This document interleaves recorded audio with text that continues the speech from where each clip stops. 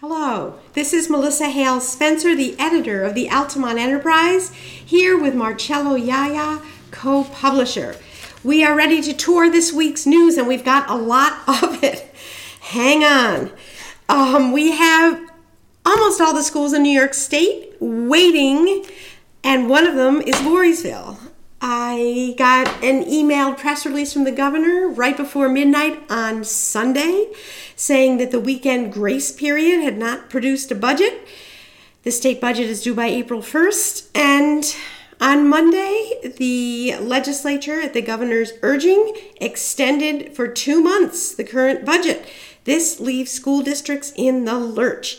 Voorheesville is better off than many because it has based its budget on the governor's aid proposal and even was making some additions, so it was able to proceed without too much worry, but they've held off until next week. The state set budget voting date is May 16th, so most districts, it looks like, will have to go to vote without knowing how much aid they're getting. Our lead story here by H. Rose Schneider, Who's in Charge, came about because the Bern Highway Superintendent, who has been sparring for months with the supervisor, Kevin Crozier in Bern, has sent a letter to the town attorney asking about basically who's in charge of what, citing several problems. Beneath that, we have the mobile station in Guilderland. People were contacting our office to say the pumps were closed and wanted to know why, and our intrepid reporter, Elizabeth Floyd Mayer, dug in and discovered that it had been seized for back sales taxes. The centerpiece here is a wonderful picture by Michael Koff. He took it at Voorheesville. The elementary school has a creek next to it, the Lye Creek, and the Department of Environmental Conservation released 250 brown trout there. Stocking the creek is part of a statewide program that produces millions for the industries related around fishermen and fisherwomen. There's a story behind the story, though, and you'll see it when we turn the page to get inside. A very moving drawing by Carol Coogan, again this week. Hands reaching for food. The editorial is urging the state to enact a food recovery bill. This would have institutions which waste large amounts of their food uneaten, schools, hospitals, large facilities like that, requiring them to give it to food pantry programs.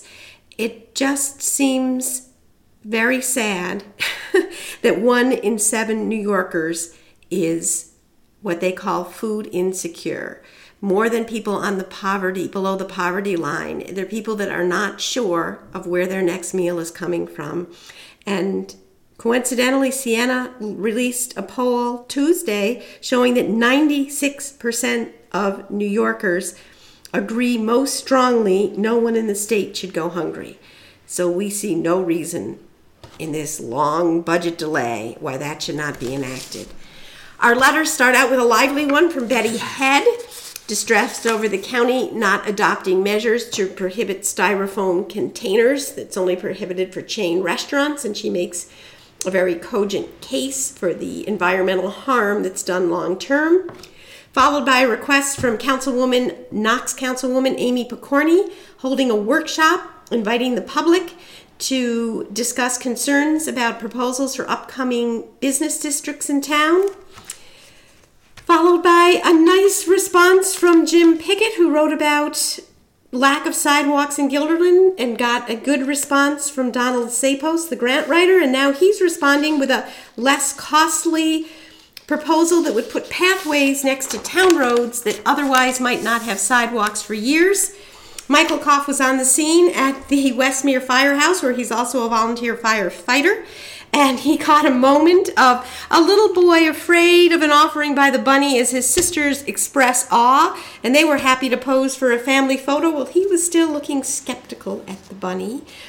A hearty breakfast was part of the Easter fun. Many other events going on in town. Of particular note, I think, is a call for veterans to march in the Memorial Day Parade by the Knox Fire Company, and you can get in touch with them if you're a veteran and want to do that. One of the school board candidates for Burn Knox Westerlo, Kimberly Lavelle, has written about her interest in the post. Under that, we have the Old Men of the Mountain. John R. Williams was not able to make it to the gathering, but he provided really prescient insights on former conversations. Turning the page, speaking of food pantries, the one in Guilderland honored its longtime helpers, and we commend each one of them. Beneath that, we have a very interesting letter from Victor Porlier responding to our liberal columnist, Dennis Sullivan, with a conservative view. And next to that, we have a very liberal view from our columnist, Michael Seinberg, and humor involved, cats and politics. And we love having such a wide variety of views in our paper. A house fire early Monday morning was covered by Elizabeth Floyd Mayer. The person who lived in the house was awakened by his cats and then tried, once he got out, to go back and save them. Some of them did make it. And again, as always, we're impressed with the work of the volunteer firefighters in our midst. Turning the page, it's the first for Altamont to have a female mayor. Carrie Deneen was sworn into office Tuesday, as other newly elected board members also took office, and it seemed like a seamless transition. We noticed the former mayor, Jim Gaughan, sitting in the back row, and Ms. Deneen has been on the board as a trustee for 12 years. The board unanimously adopted a $2 million budget, which we went over in some detail with the treasurer, Catherine Hasbrook, and taxes will remain flat, services will remain the same, and there are so many reserve accounts. I think the people in Altamont can feel safe. An interesting planning board meeting in New Scotland as Cynthia Elliott continues her year-and-a-half-long journey to get a special use permit in her residential agricultural district to hold parties like weddings at a pavilion on her farm. And after an hour and a half of deliberation, the board had reached consensus, but Ms. Elliott responded that, cutting 15 parties a year down to 8 might not be viable for her. So that will continue with the next planning board meeting, where a decision will finally be reached. Some springtime flooding in Bern, and underneath that we have Rose Schneider following up with how BKW is handling the crisis of not knowing state aid as the next year's budget is delayed. More from Voorheesville, not just their budget, but their capital project. We originally covered a plan to build a new highway garage that's now being scaled back. The superintendent, Brian Hunt, thinks the maximum for the entire capital project must do things for the buildings as well as some improvements in instructional space, should not be over $12 million, and he wants the garage plan to be at $5 million. So he's looking at having either the Guilderland schools perhaps do bus maintenance, or the nearby County Department of Public Works. We'll be following that story. And here's the rest of the story. The front page, the release of the trout into the Bly Creek, which runs near the elementary school. And on hand was Brian Segos, the commissioner for the Department of Environmental Conservation. His daughter is in the second grade class of Timothy Madison, and that's the inside story.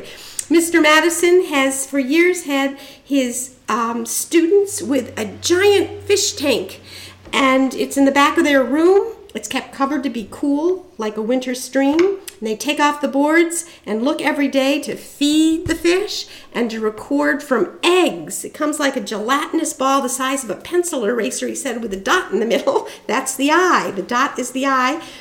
And they watch those eggs grow. They have 6 trout that have made it through to be fingerlings and will be released later. But the lessons aren't just about biology or writing or math, counting the fish. It's, as Mr. Madison told us, so many things in life are quick, poof, in, out, done. And these kids for months follow these fish and really have a committed interest in how they grow. Great project. On the next page, H. Rose Schneider submitted a Freedom of Information Law request looking into a firing in the town of Bern and has documents showing the unfolding drama. A sad story in Guilderland. A woman was struck in the early morning hours on Route 20. It's a very, very busy thoroughfare. There's a map there of exactly where the accident occurred. Elizabeth Floyd Mayer also had a story on a cell tower proposal that in Guilderland Center, and one of the applicants said it's probably the easiest tower we ever did. No one has voiced objections, and it looks like it will go forward. At the same meeting, there were issues over corner lot privacy fencing. 20 West residents, some of them were upset because everyone there in this luxury development had signed a contract. They would not have such fences. But that is beyond the purview of the board, and so the fencing was approved. Many, many arrests this week that we're reporting on, as well as a daytime burglary in Bern. One of the most fun stories we have in our paper this week, if you look closely, you'll see the Thin Blue Line in Guilderland is wearing a Thin Blue Line and crocheted hats on their head because a former resident has taken it upon herself to create those. And they look very happy with their new hats.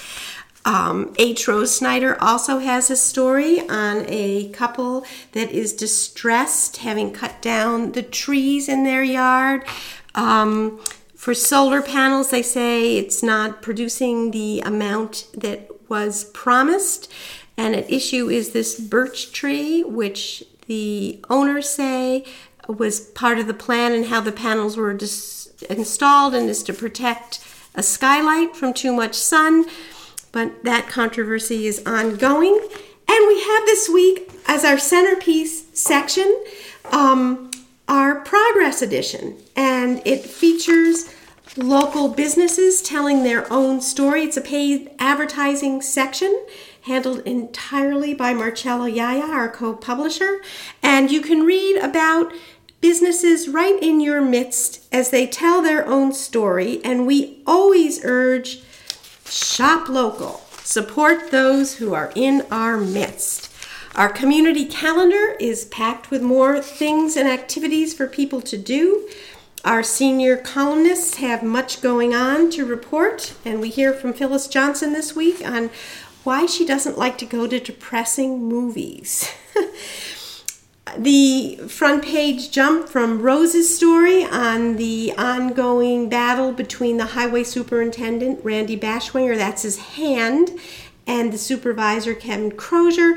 He's illustrating a scanning machine that's used to record hours and that he says is inaccurate and not needed since his workers keep timesheets. Turning the page, we have a double full pages of library happenings. In Bethlehem, young engineers are making furniture out of newspapers. And in Guilderland, there is a well-known local musician, Andrew Calhoun, who will be performing. Turning the page for the business corner, lots going on with local businesses, but the one that's featured this week is a new enhanced assisted living facility taking over an old venue. And we turn the page again and find our Holy Week services listed. as well as crocuses coming up in the midst of snow, and several obituaries of fascinating lives worth reading and recording. More school news. We've been inundated at the end of the term with lots of good reports on graduates now in college from local high schools doing well. And we have another page with high school students in Voorheesville job shadowing for a day at Molecular Research. BOCES students learning real life skills and demonstrating them for others, as well as many more achievements from local students who have gone on to college. Our legal notices, as always, help keep people informed about local governments. Turning to our sports pages, we have a notice about Special Olympics, which will be held locally, and they're looking for volunteers. It's a really great program. And good news for the Blackbirds. Their fairly new team, it looks like it's on its feet this year, mostly young players, just 3 seniors. A new coach, Derek Gavin, who had served as an assistant coach last year. And their very first game was a victory, 12-6. Congratulations. And turning to our back page, an equally good outcome for the Guilderland tennis team. This is their number 1 player who just shut out Columbia in the competition, Jeff Bransky. The number 2 player did the same, Adam Kronick, and it looks like they are off to another stellar season. Have a good week.